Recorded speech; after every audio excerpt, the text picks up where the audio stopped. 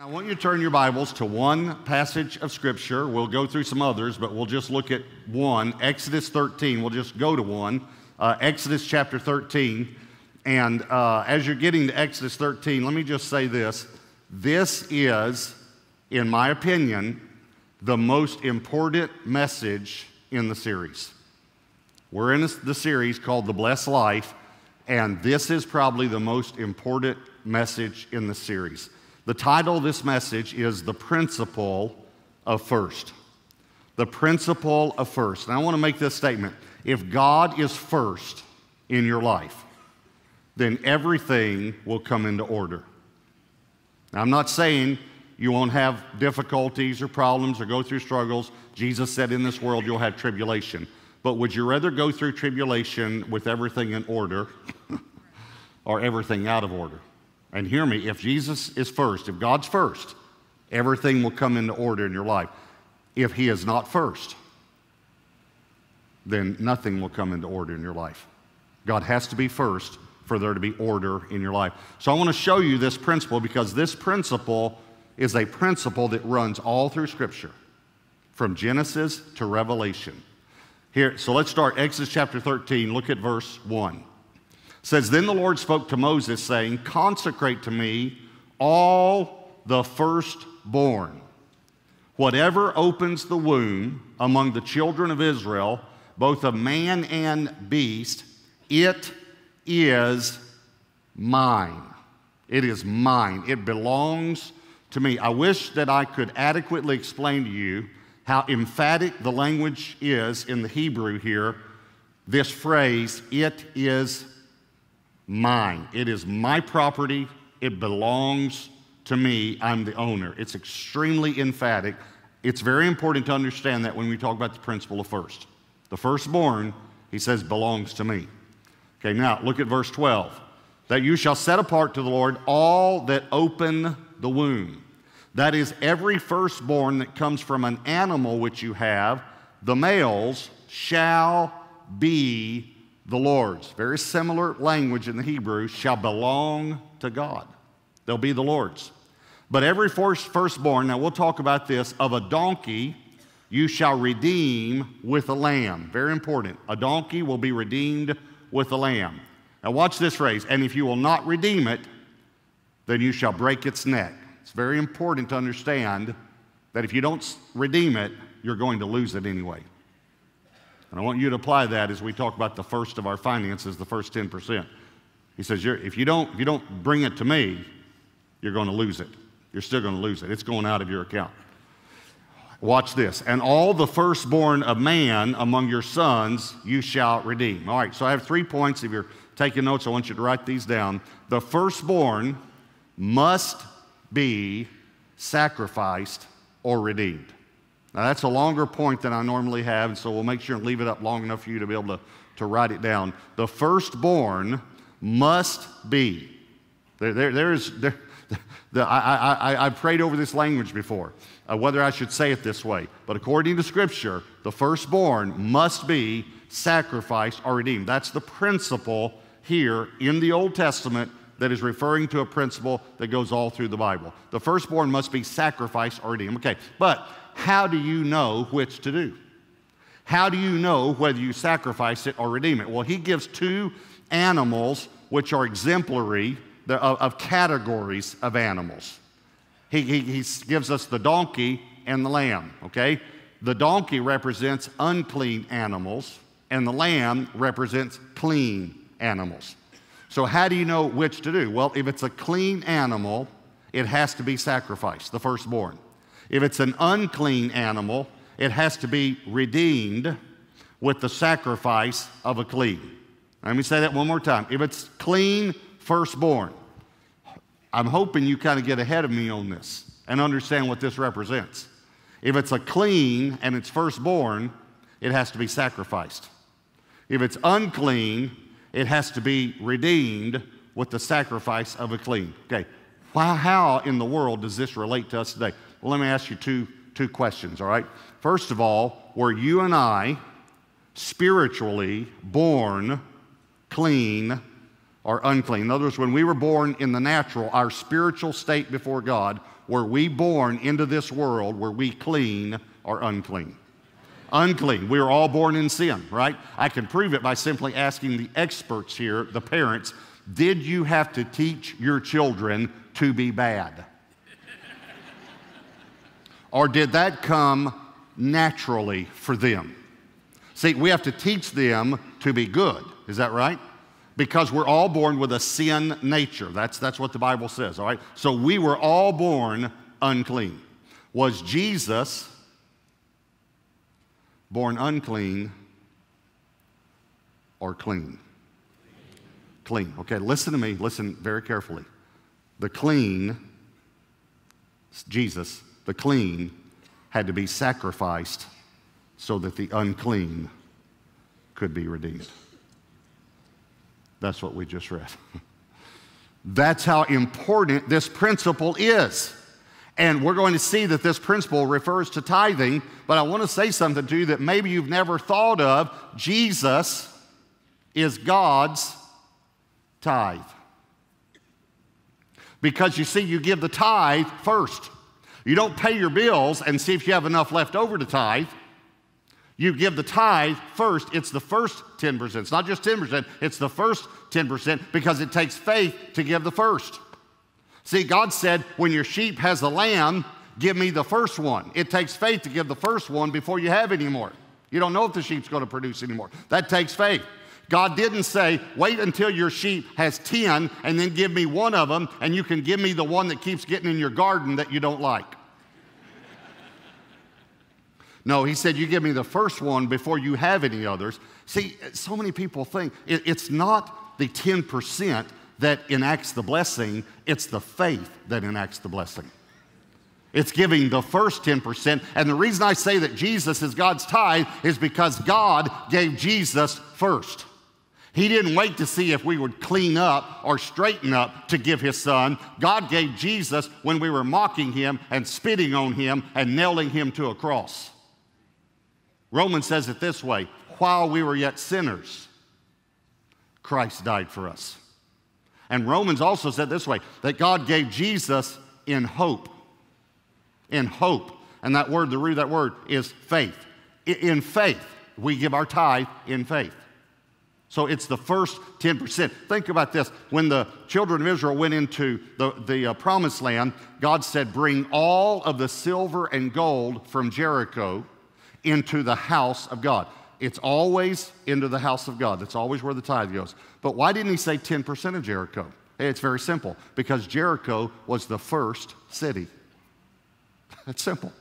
He said, bring the first into the house of the Lord, and the rest are redeemed. They're out from under the curse.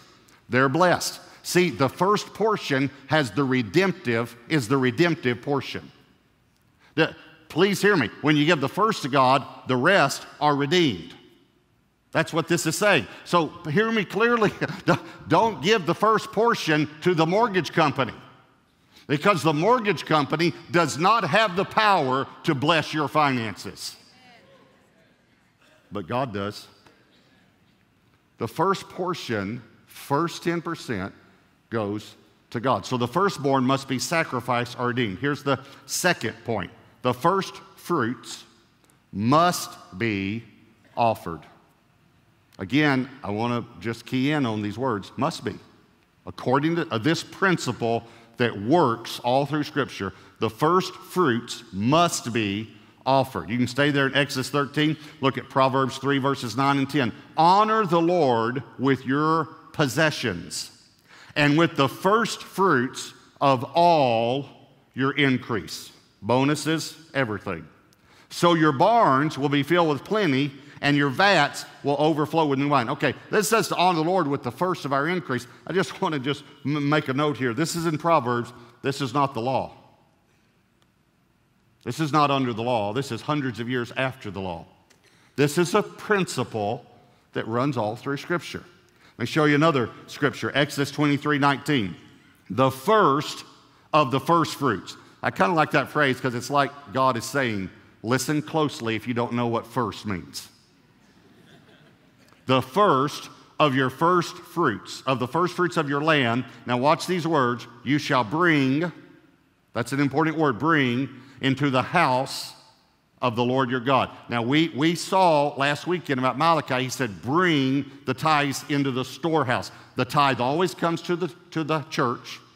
You can't divide your tithe. You can't designate your tithe. You can't give it somewhere else. But I want you to notice the word bring. The reason God uses the word bring instead of the word give when he talks about tithing is because you can't give what doesn't belong to you. You have two choices according to Scripture. And I know this is strong, but I've studied this for over 30 years now. You have two choices when it comes to the tithe according to Scripture. You can bring it or you can steal it. Those are the only two choices. There's no other choice according to Scripture. They either brought it or they stole it. Remember when God said, bring all the silver and gold from Jericho? That Achan kept some. And of course, the next city, then they lost the battle until they brought it to the house of God. But here was the point. In Joshua chapter 6, God calls the tithe consecrated or set apart. Same thing he called the firstborn. But in Joshua 7, once Achan took it, he said, Israel has stolen from me. And they're cursed. They're cursed. It's consecrated when you bring it to the house of God. It's cursed if you leave it in your bank account. Here's a real simple, straightforward question. Why would you want something cursed in your bank account? I mean, it has enough problems. Why wouldn't you want your bank account blessed? See, it takes faith to give the first. It takes faith to believe that 90% redeemed and blessed will go farther than 100% cursed. It takes faith. So you give the first. When I was in college, one of the students asked one of the professors, why did God accept Abel's offering and he didn't accept Cain's? And the professor said, you know, I really don't know. And for some reason, I've always remembered that, but when the Lord showed me this principle of firstborn and first fruits, you actually will see why God accepted Abel's and he didn't accept Cain's. Watch Genesis 4, verses 3 through 5. And in the process of time, now those words are very important. In the process of time, it came to pass that Cain brought an offering of the fruit of the ground to the Lord. Notice it specifically does not say that he brought first fruits. He just brought an offering in the process of time. Abel also brought of the firstborn of his flock and of their fat, and the Lord respected, or this word could be received, Abel and his offering. Notice the persons received too, not just the offering. But he did not respect or receive Cain and his offering. It's simple, isn't it? Cain was a farmer, he didn't bring first fruits. Abel was a rancher, he brought firstborn. God said, I'll accept that, I will not accept that. Didn't accept it. Now, I'm going to take you a little farther in this, and that is that it's not just that God wouldn't accept it, it's that God couldn't accept it. There are some things God can't do. God can't act outside of himself. He can't act outside of his character. One of the greatest studies you could ever do would be the attributes of God, to know who God really is. Okay, so let me tell you a few things that God can't do. Number one, God can't change. He can't change. This is called the immutability. This would be the doctrinal, theological word, the immutability of God. It's impossible for God to change. The reason God can't change is because if God could change, he could get better, and God can't get better because he's perfect. So God can't change. The second thing God can't do, I'll just give you some examples, is that God can't think the way we think. Now, I'll clarify that because we know the Bible talks about the thoughts of God, but that actually proves this theology. God can't think the way we think. Let me just help us with this. The reason God can't think the way we think is because here's the theological word, omniscient. Omniscience, the omniscience of God. Break it down, it's two words, omniscience. Science means knowledge, omni means all. God has all knowledge. So the reason God can't think the way we think is because we think to figure things out. God's not trying to figure anything out. Let me say it another way when we're talking about God's thoughts. Nothing has ever occurred to God. God has never said, you know what I just thought of? I just thought of something I've never thought of before. He's never said that. You know why? Because he knows everything at the same time.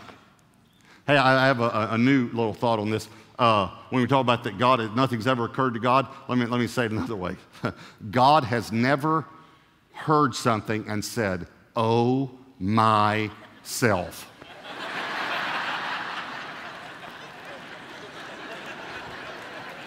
I mean, he wouldn't say, oh my God, or he'd say, oh my. Okay, all right, so.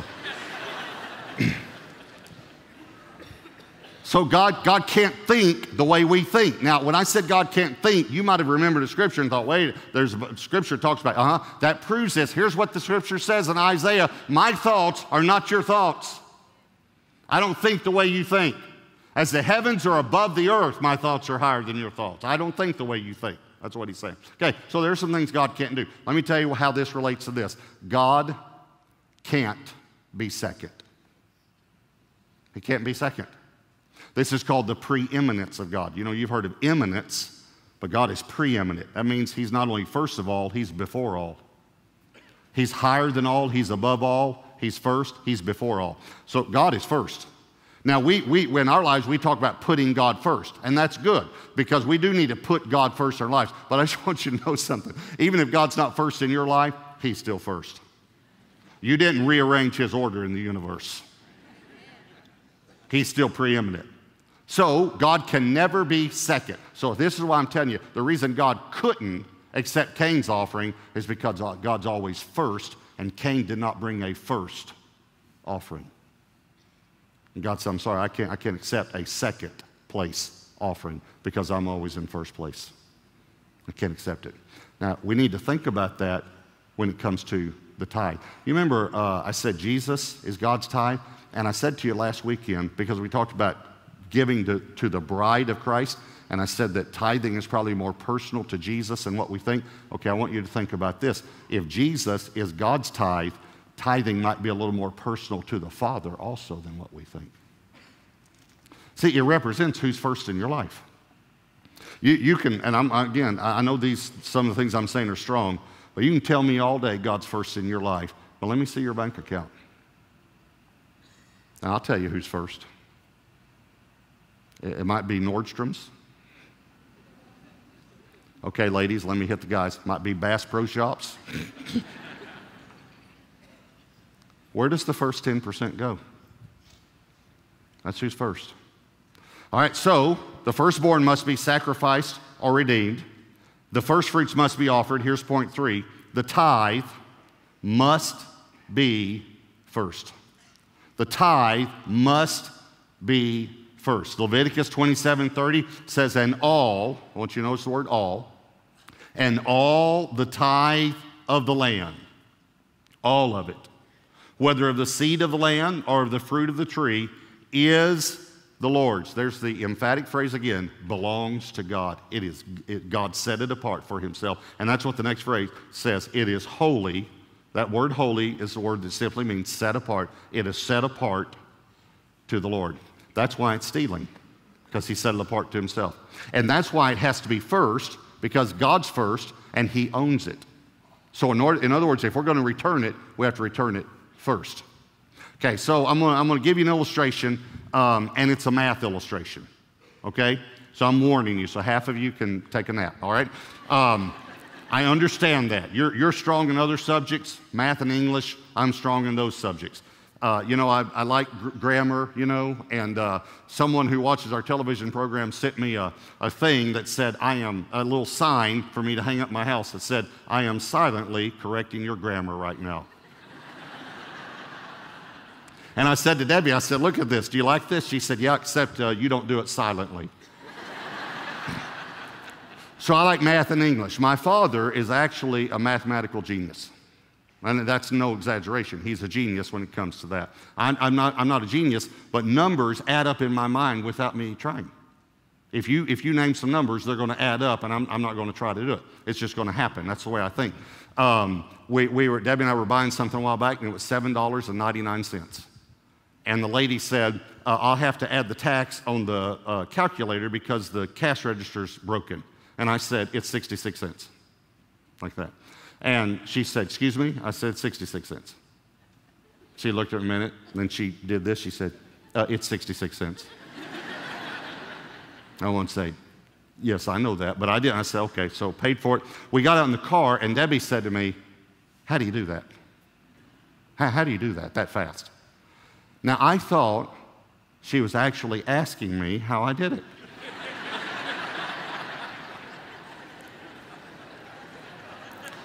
I found out later she couldn't care less how I did that. She was just, paying me a compliment as a wife honoring her husband, but she asked, how do you do that? So I said, well, sugar, $7.99 is close to 8. Our tax rate is 8.25. 8 times 8 is 64. Quarter of 8 is 2. 64 plus 2 is 66. I said, that should happen in less than a second in your mind. She said, it doesn't. Then she said, but I know what 25% off is. So again, now being the man, I'm thinking she's talking math. I did not realize till after the whole conversation she was not talking math. But I said to her, okay, if you're buying something for $100 and it's 25% off, I said, what does that mean? She said, it means it's a good deal.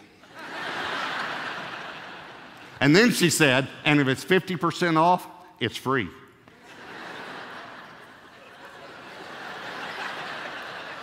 I said, what? She said, yeah, 50% off is the same thing as buy one, get one free, so it's free. If it's 50% off, it's free. And if it's 75% off, you're making money. Which explains some difficulties we've had over the years with our checkbook. I saved us money today. You ever heard that one? Well, how come we lost? Okay, so I'm going to give you a math illustration, and so half of you can check out, all right, just for a moment. It's not a tough one either, right? Let's say that you're a landscaper, and you come to our home, and Pastor Albert, I call you, and I say, listen, I'd like to add some trees and some plants and some. Okay, let me make this illustration realistic. Debbie would like to add some plants and some trees and some flowers and things, And so you give me an estimate, and you say, now this is how much my materials will be. This is how much my labor will be, and my profit will be $1,000. You need to know the tithe is on the profit. It's not on all of this, it's on the increase, your personal increase, personal income. That's what we tithe on, okay? So you say, are you agreeable to this whole price? I say, yes, I am. So after you do the job, I pay for all your materials, all your labors, and then for your profit, let's say that I give you 10 $100 bills. So you have $1,000 in your hand, okay? So this is the math part, right? So you have $1,000. Let me ask you two questions, all right? $1,000, the word tithe, remember, means 10%. So how much is the tithe? $100, all right? I know some of you still, okay, carry the, okay. But that's all right, that's okay. All right, so it's $100, that's right. But you have 10 $100 bills in your hand, so which one is the tithe? The first one, yeah, okay. The one on top, someone said, all right, let me say it to you a different way, all right? It's the first one that leaves your hand.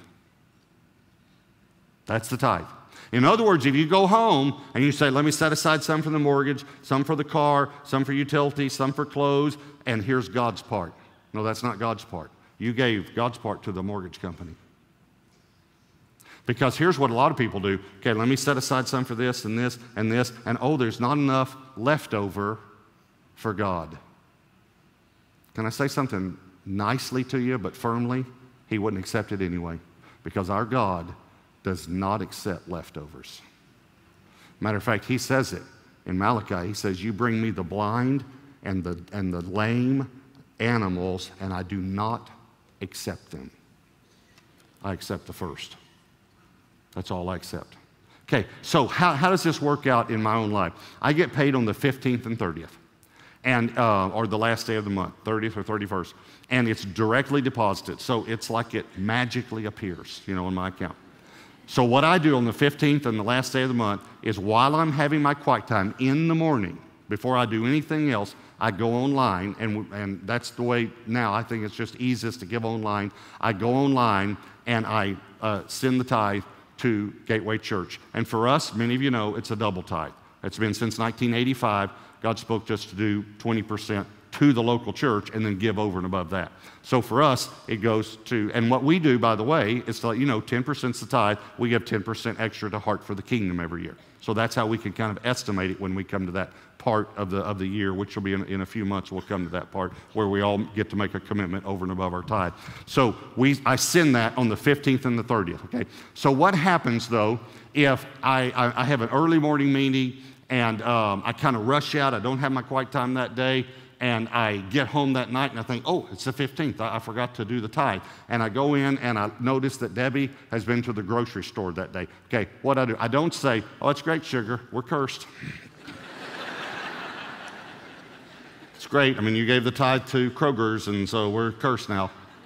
No, because I'm not legalistic about it. And listen to me, God's not legalistic either. I'm not trying to give you a legalistic principle today. I'm trying to give you a principle that's about your heart. Where's your heart? God knows my heart, and He knows your heart. Where's your heart? So the first 10% goes to the house of God. Now, Exodus 13, let me show you one more scripture, and then we're finished, all right? We stopped a while ago at verse 13, so let's pick it up at verse 14. So it shall be when your son asks you in time to come, saying, what is this? Okay, in other words, he's saying one day your son's going to ask you, why are you killing these animals? That you shall say to him, by strength of hand, by a mighty hand, the Lord brought us out of Egypt, out of the house of bondage. And it came to pass when Pharaoh was stubborn about letting us go, that the Lord killed all the firstborn in the land of Egypt, both the firstborn of man and the firstborn of beast. Therefore I sacrificed to the Lord all males that opened the womb, but all the firstborn of my sons I redeemed. Okay, I want you, let's just bring this up to modern day. Let's think about this. The son goes away to college, he gets his degree, he comes back, his dad says, hey, one of the things I'd like you to do is take over the books. And so one day the son is sitting in there and he's got the books in front of him. Dad comes in from the field and the son says, Dad, sit down, Dad. You asked me to, take over the books and the business and all. And Dad, I've been going over the books. And Dad, I want to talk to you about something, man. You might not even know you do this. You know, Dad? We all have blind spots, so not accusing you, just talking numbers now. But Dad, every time one of our animals has a firstborn, you, how shall I say this, kill it. And Dad, I think it's getting out of hand with you because you killed 72 animals last year. And we're in the ranching business, Dad. And this is cutting into our profits. So why do you do that? He said, one day your son's going to ask you. And he said, when he asks you, you say to your son, I need to tell you something about our family that you don't know. But we weren't always in the ranching business. We did not own animals. We didn't own land. Son, we were slaves. We were in bondage.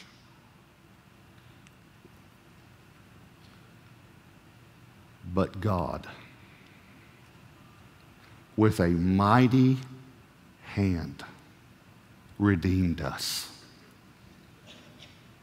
and gave us everything we have now. Therefore, we gladly give to God the firstborn of all of our increase. Now, this was written 4,000 years ago. And this principle happened to me. When Josh was kind of getting old enough to understand numbers and all, and he has this mathematical mind like I do and like his grandfather. And so one day I was paying the bills. Now, we didn't have online back then. And so what I would do is I would write the check first, and then I would set the check, the tithe check, and then I would set it over the side, and then I would pay the bills. But I'd always write the tithe check first and set it over the side and then take it with me to church. By the way, for you young people, we used to have pieces of paper called checks. Yeah. All right. So I'd set it over the side. So I'm paying the bills, and Josh came in, and I'm watching him out of the corner of my eye. And he's reading this tithe check, and he sees the amount, which to a young boy looks like a lot of money. And he says, "Dad, why are you giving so much to the church?" And I remember this scripture, when your son asks you, this is what you tell him. And I took Josh and I actually set him on my lap, and I said to him,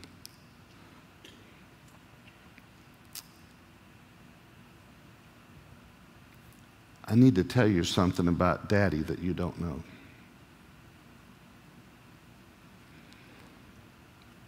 But Daddy wasn't always a Christian, son.